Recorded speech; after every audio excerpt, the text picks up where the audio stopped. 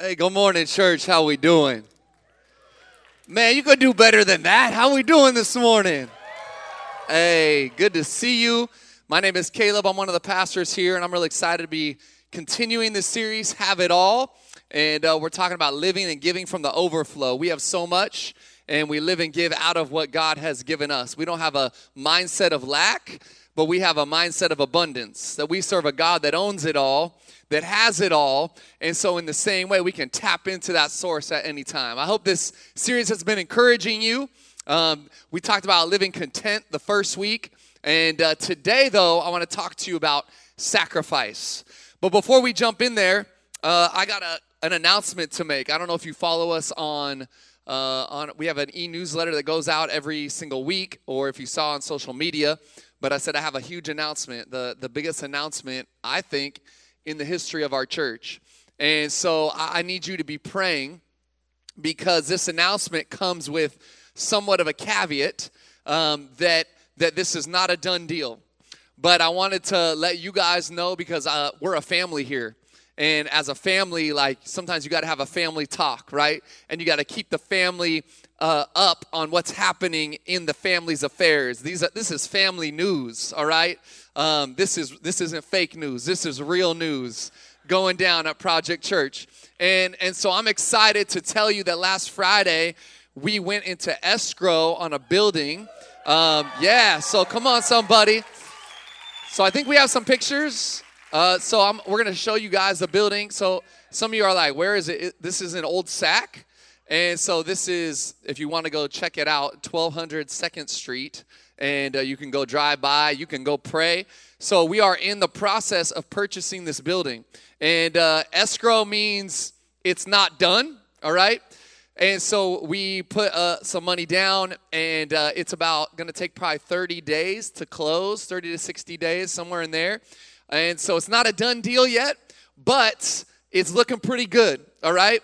And we're in process of purchasing this building. It's 20,000 square feet. It also has 2 parking garages underneath it that we own, which is pretty crazy. You don't get that in Old Sac. So basically everything that we wanted, this building had.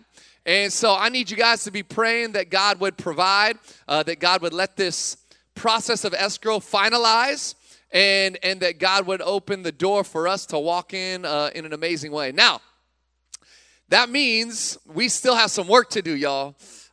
And so I'm going to, on November 18th, we're having Vision Sunday. I want to encourage you guys to come back that day, because I'm going to lay out what it's going to take for us to get in this building. We're going to have like 3D renderings. We're going to have imaging of what this will look like, the building, once we're in.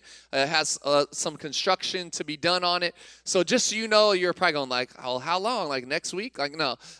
It's probably going to take us 9 to 12 months until we're actually in the building with all the permits we need, and then the build out we have to do, the money we have to raise. It's going to be a process. But how many of you know that in our lives, 9 to 12 months can go by pretty quick? If you're like 6 years old in here, you're like, oh my gosh, that's like forever. But those of us that are adults in the room, we understand that 1 year goes by pretty quick. 9 months goes by pretty quick. And so just like, I'm hoping 9 months, because that's how long it takes to give birth to a baby. So hey, that's what's going to happen. And so we're so excited. Thank you guys for your prayers, but we need you to keep me praying, all right? If you want to go down there and walk around it and pray, we're going to actually have some opportunities to do that as a church. Coming up, we'll be talking about that at Vision Sunday. But I encourage you, come back November 18th. It's just a few weeks away as we roll out what this is going to take, what it's going to look like. And then we're excited for what God's going to do, all right? How many excited? Come on, somebody. I've been trying to contain it because my excitement has been a little overwhelming, I think, for some people. But, you know, when you've been in the process, we've been looking for a building for about 1.5 years, and we had God close door after door. We put offers in. You guys don't know all this because I didn't keep you updated like on every little minor detail. I was trying not to get anybody's hopes up. But we put offers in on probably like 8 or 9 different buildings, either to lease or to purchase, and everyone was met with a closed door. But I want to tell you something. Every building that we actually put an offer on, tried to purchase, tried to lease, every single time I had the mentality that this building is great, but like every single building, it was, this building is great, but there was always something missing. And when my wife and I walked through this building, I walked out and I said, Chrissy, there's no but. Like, there's no but. This is everything we need to do what I believe God is calling us to do. It's everything I imagine. In fact, you can't really tell, but there's even like a grass patio area out in front that we get to use every Sunday. And that's, you don't have that in Old Sac either, anywhere else. And so it was like everything that we needed was this building, and it just happened that this is the building that God opened the door for. And so here's what I believe. I believe sometimes we got to wait because God is in the waiting, and he's got something even better for you. And so some of you need to receive that word today because you've been waiting on a promise from God, and you wonder why he keeps closing doors. But let me tell you, he closes doors because he's got an even greater door that he's going to open for you.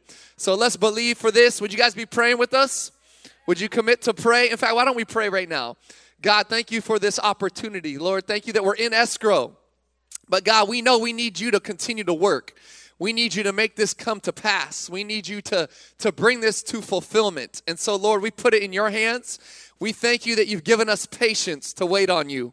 But God, in the waiting, may we know that you have a plan. Those people in this room that have been waiting on something, they've been waiting on a promise. They've been waiting on you to do something. God, I pray they continue to be patient to wait on you, to trust in you. And God, we pray that you would make a way where there seems to be no way. Bring the money in, bring the finances in, bring everything we need in, God, to accomplish this. It's in your name, Jesus, we pray. Amen. Hey, you guys need to be praying, okay? I need you to pray every day that this happens, that this comes to fulfillment. But let's jump in here. I want to talk to you about saved by the sacrifice. That's the title of my message today. Now, I know some of you are maybe here for the first time. We're so glad you're here. I do want to say to you that this is going to be a message, and I'm going to talk about money. And some people go, man, the church, that's all they talk about. All they do is talk about money. And I'll tell you straight up, for the first 2.5 years of Project Church, maybe almost 3 years, I refused to talk about money. I was like, I don't want to be that pastor. I don't want us to be that church. So we did receive an offering every week, but we didn't talk about it. I never preached on it. I never taught on it. I never brought it up because I didn't want to be that guy. I don't want to be a church that was known for that.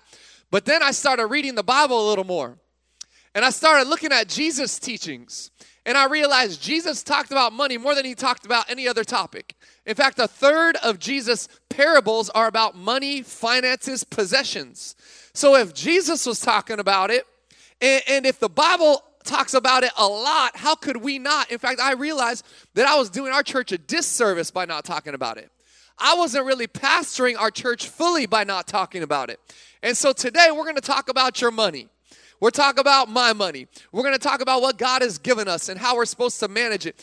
Jesus said what I believe is the greatest thing we need to take to heart, and that's that where your treasure is, there your heart will be also.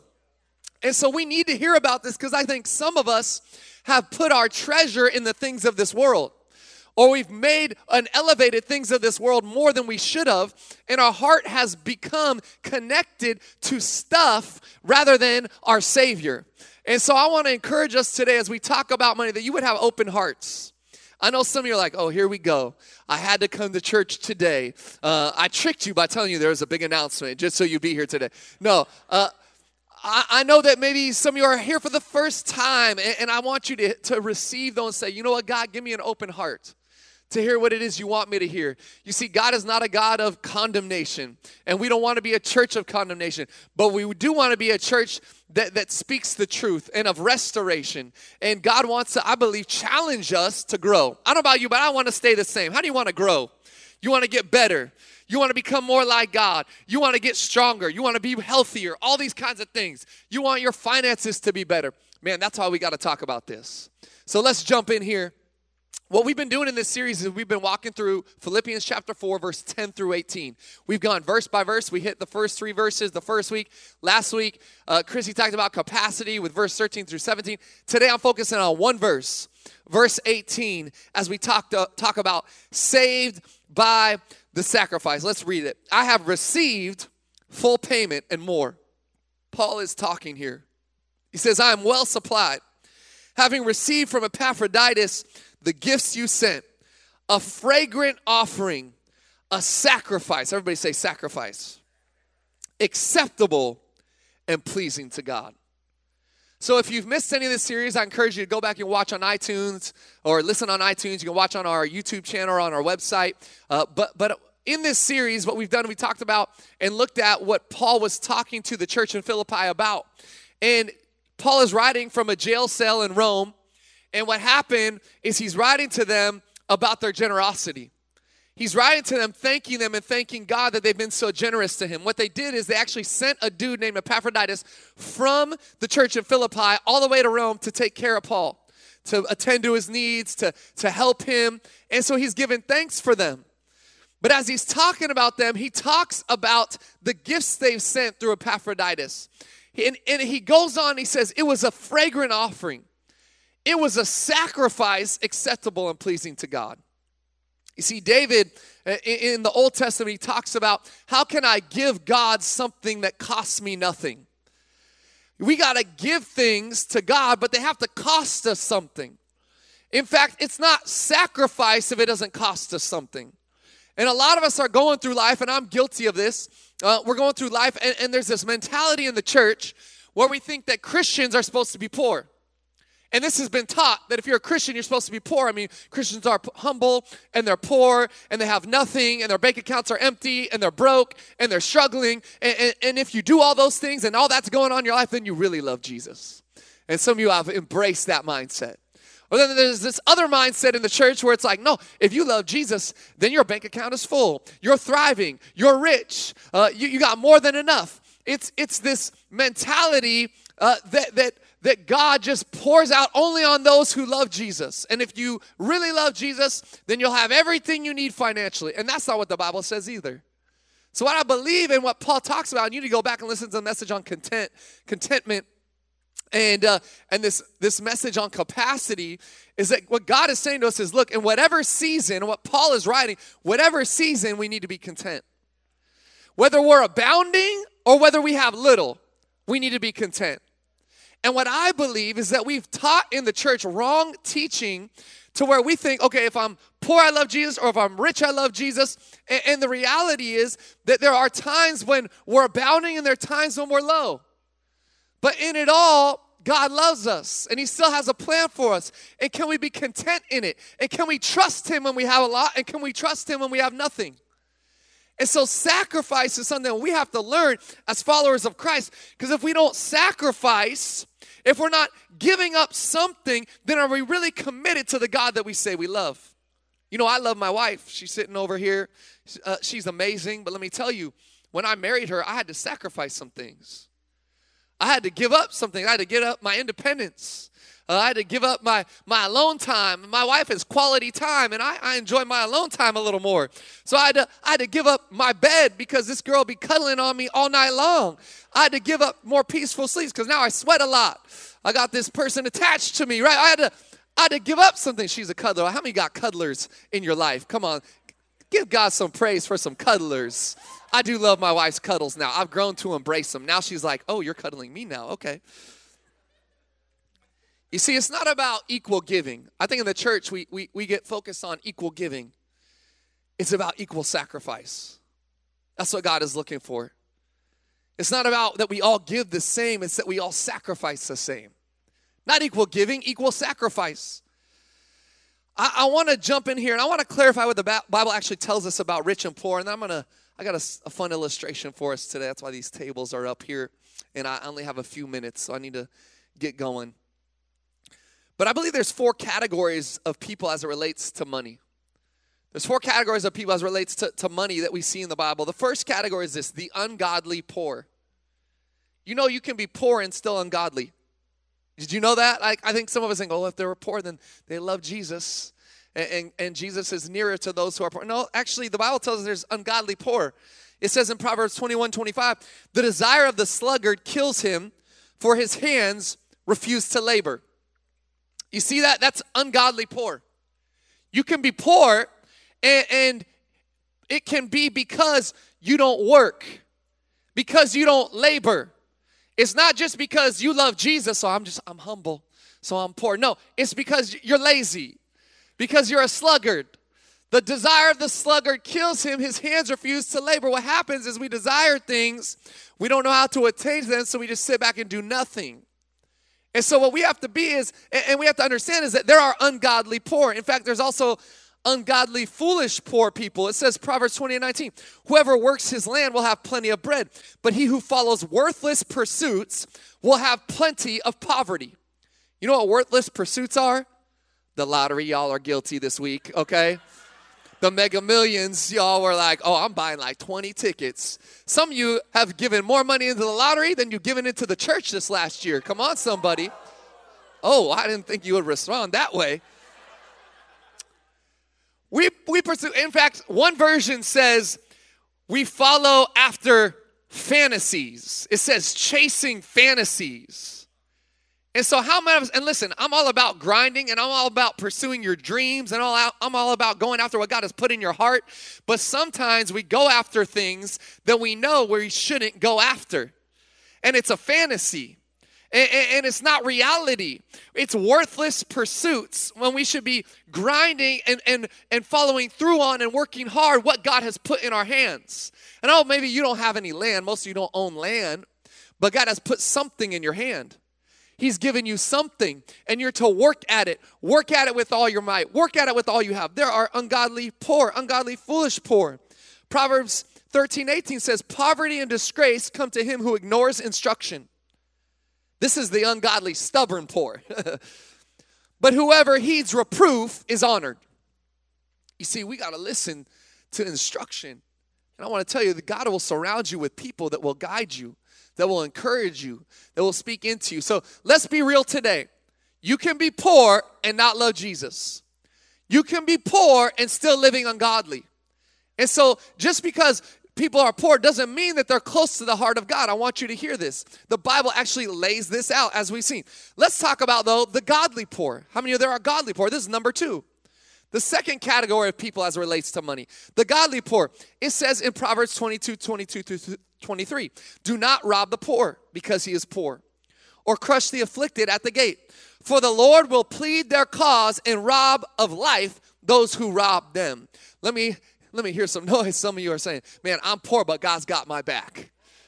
How many of you know when you're poor, God's got your back? Somebody tries to rob you, he's going to rob them. So that's a good indicator and reminder for us, those of us that would say, man, I'm wealthy, I have a lot, that we don't take advantage of the poor. Because God will see that.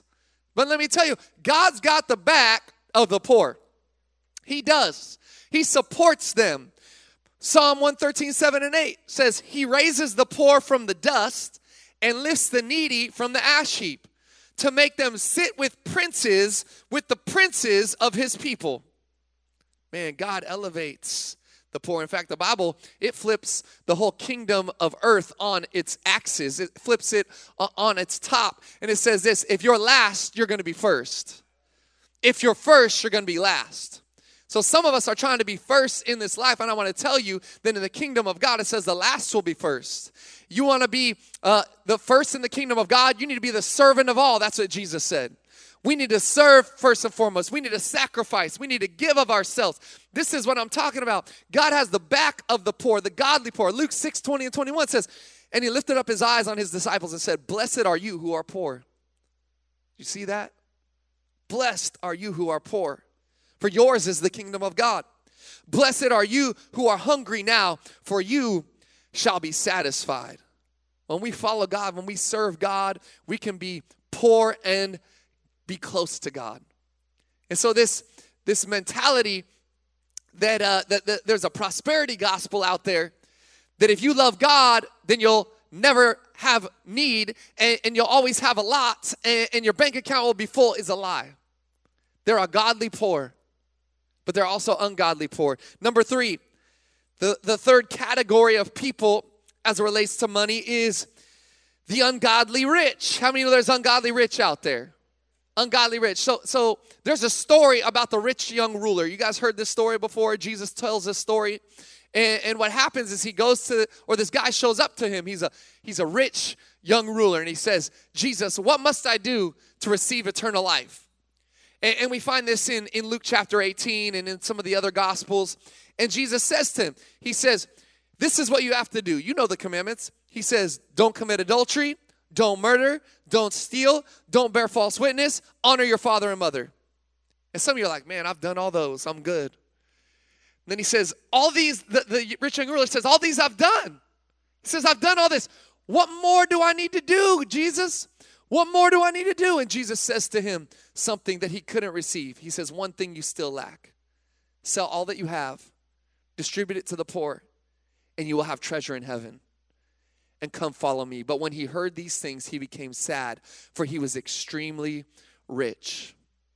And then Jesus says to his disciples, he says, it's harder for a rich man to enter into the kingdom of heaven than for a camel to fit through the eye of a needle. And the disciples are like, oh my gosh, like, then who can make it into heaven? Like, ain't nobody rich getting in. And then Jesus says, what's impossible with man is possible with God. So hear me in this. You can be ungodly and rich. You can be rich and ungodly. And you want to know how? It wasn't about the rich young ruler's wealth. It was about the rich young ruler's heart. You see, his money and his possessions mattered more to him than following Jesus. And you know, I actually read this passage a lot, like in my life, because I consider myself rich living in America. And I read this passage a lot, and I say to myself often, I say, if God asked me to give up everything I have right now, could I do it? If God asked me to sell both my cars, to empty out my bank accounts, to give up my paycheck, and to leave and to just follow what he's telling me to do, could I do it? I ask myself that question regularly, and I would encourage you to ask yourself that question. Because if you cannot respond to that question with yes, then we have to check our heart. If Jesus right now said, sell your house, sell your cars, sell it all, and give it away. And I'm not telling you he's telling you to do that, all right? So everybody chill. But if he did, how would you respond? Could you receive it? Would your heart respond? Because if you could not do it, then I would challenge you that your heart is not close to him. That your heart needs to change and God needs to alter something because your possessions have become your treasure.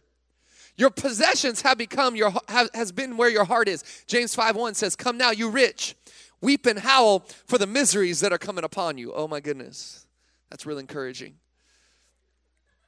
And some of you in here are going, well, I don't think I'm rich, Caleb. Like, that's not me. That's not me. But let me give you some statistics. If you own a car, you're in the top 4% of richest people in the world. Let me give you another statistic. If you make more than $32,500 a year, you are in the top 1% of earners in the entire world. So I want you to think about it for a second. Because I think right now most of us are like, oh, dang. Which category do you fall in? You see, there's a fourth one. The fourth category is the godly rich. The godly rich. And I believe this one's hard. Because Jesus said it's hard, but he also said what's impossible with man is possible with God. And some of us are like, I don't see any rich people that love Jesus in the Bible. Let me tell you, Abraham, he was rich. My man had a lot. He had stocks on stocks. I'm talking about livestock, okay? Livestock on livestock. He had land. He had so much. And this was the man that God started his people group with. Abraham was rich. King Josiah was rich. King Solomon was rich. King David was rich. A man after God's own heart. Joseph of Arimathea gave his tomb to Jesus. He didn't have to loan it for very long. Come on, somebody. 3 days later, he got it back. But let me tell you, Joseph of Arimathea was rich. He was rich because he owned a tomb. If you owned a tomb in this day, you were a rich person. And he gave it to Jesus. Why? Because he loved him. Because he loved God. You can be godly and rich. Hear me today. We don't feel rich today, I think a lot of us, because we lack perspective. Some of you just got perspective when I said $32,500 a year, you're in the top 1% of earners in the entire world. That means the majority of you in this room are in the top 1% of earners in this world. Some of you are like, not me, I'm a college student. Good for you. It's going to be easier for you to get into heaven right now. But someday you'll have a job. Someday you'll have a job. And you got to get ready to check your heart. The godly rich. We are out there, and it comes down to our hearts. It comes down to, Luke 11:42 says, but woe to you Pharisees, For you tithe mint and rue and every herb and neglect justice and the love of God. These you ought to have done without neglecting the others. Malachi 3:10 says this, bring the full tithe into the storehouse, that there may be food in my house, and thereby put me to the test, says the Lord of hosts, if I will not open up the windows of heaven for you and pour down for you a blessing that until there is no more need. You see, the word of God tells us that we're to bring something to God. We're to bring something to his house. We're to bring something to our Savior. And I've talked about it before. The New Testament doesn't talk a ton about tithing. And some people have said, Jesus never tithed about tithing, but right here he did. He told the Pharisees, he says, yeah, good for you, you're tithing. You're bringing the first, but you are neglecting a few things. He said, you're neglecting justice. You're neglecting mercy. You're neglecting the love of God. But then he says, but you should have done both. You see, some of us are okay with just dropping some money in the bucket, but we treat our wives like crap. We treat the people around us like crap. We don't love our neighbor. We don't take care, and the people we come across, we don't bless. And then some of us, we're like, oh, I'm really kind to everyone, but I can't give. I mean, I'm trying to survive. I wanted to illustrate for us tithing today. And some of you, you've never given. And I want to challenge you today, because we got a building coming. No, I'm just playing. I want to challenge you today. I want to challenge you, not because of a building, not because without your giving, church wouldn't happen, which is true, but because our giving is a matter of our heart. Because what we do with our finances is directly connected to where our treasure is.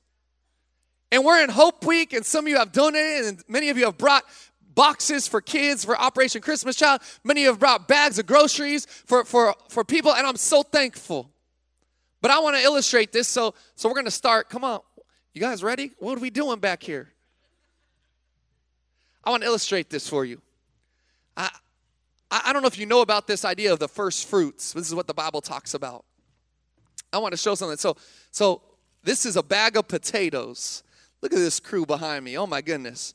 So how many of you like potatoes? I like potatoes. You got to cook them up.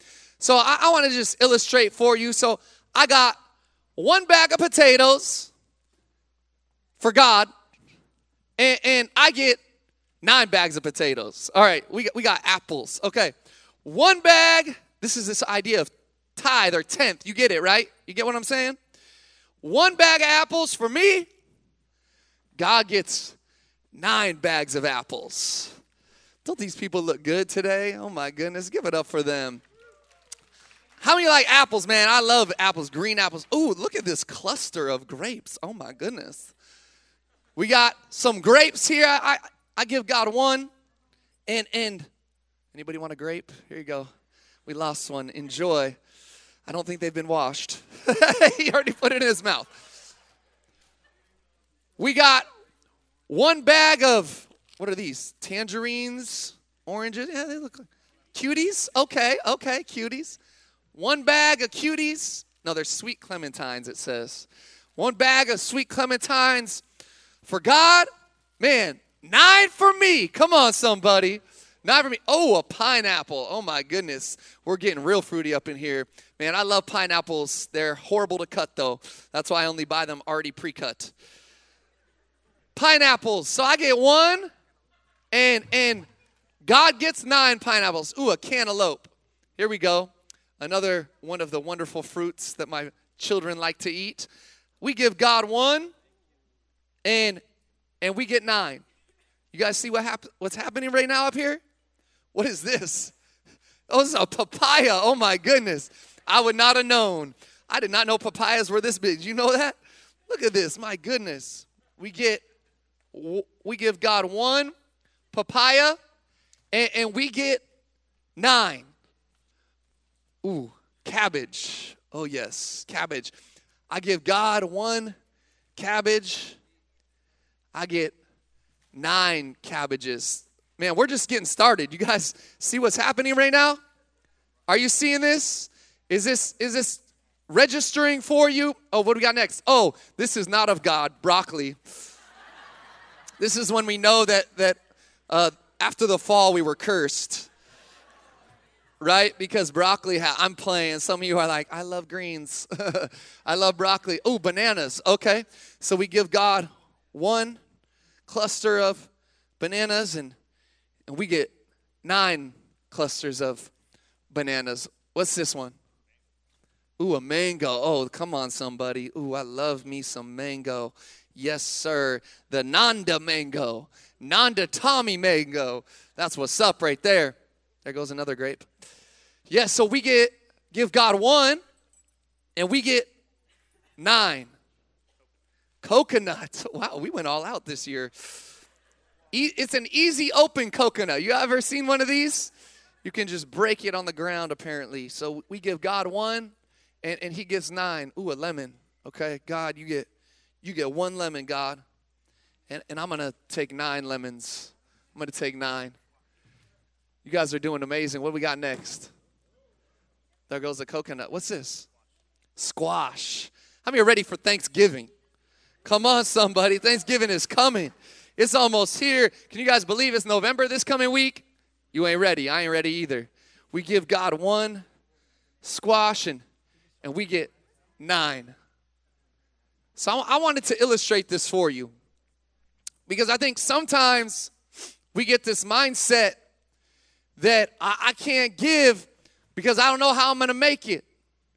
I can't get, and this is 10%. Like, does this impact you at all?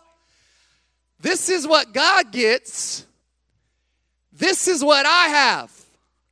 This is mine. This is what I give to God, and this is what I have. And I want to tell you something right now. 90% with God is so much better than 100% when it's all you. 90% when God's in it is so much better than 100% when it's you trying to manage it. And there's actually statistics that say and show and point to us what happens when we tithe, because it makes us budget and focus in a different way. That we're able to manage the 90 better when we say, God, I'm going to give you the 10. Now, some of you need to start with just 1. Like, just give God a coconut, okay? You've never given anything. Maybe you need to start with 1%. You say, God, this is it. I'm going to give you this, and I get all that. Look at that. Maybe you need to start there. Maybe you go, okay, I'm going to go, you know what? I'm going to go for 3%. Okay, God, you can have the cabbage, the coconut, and the papaya. And I'm going to try to handle and manage all the rest. But some of you need to just take a step of faith right now and say, you know what, God, I've never done it. I've never tried it.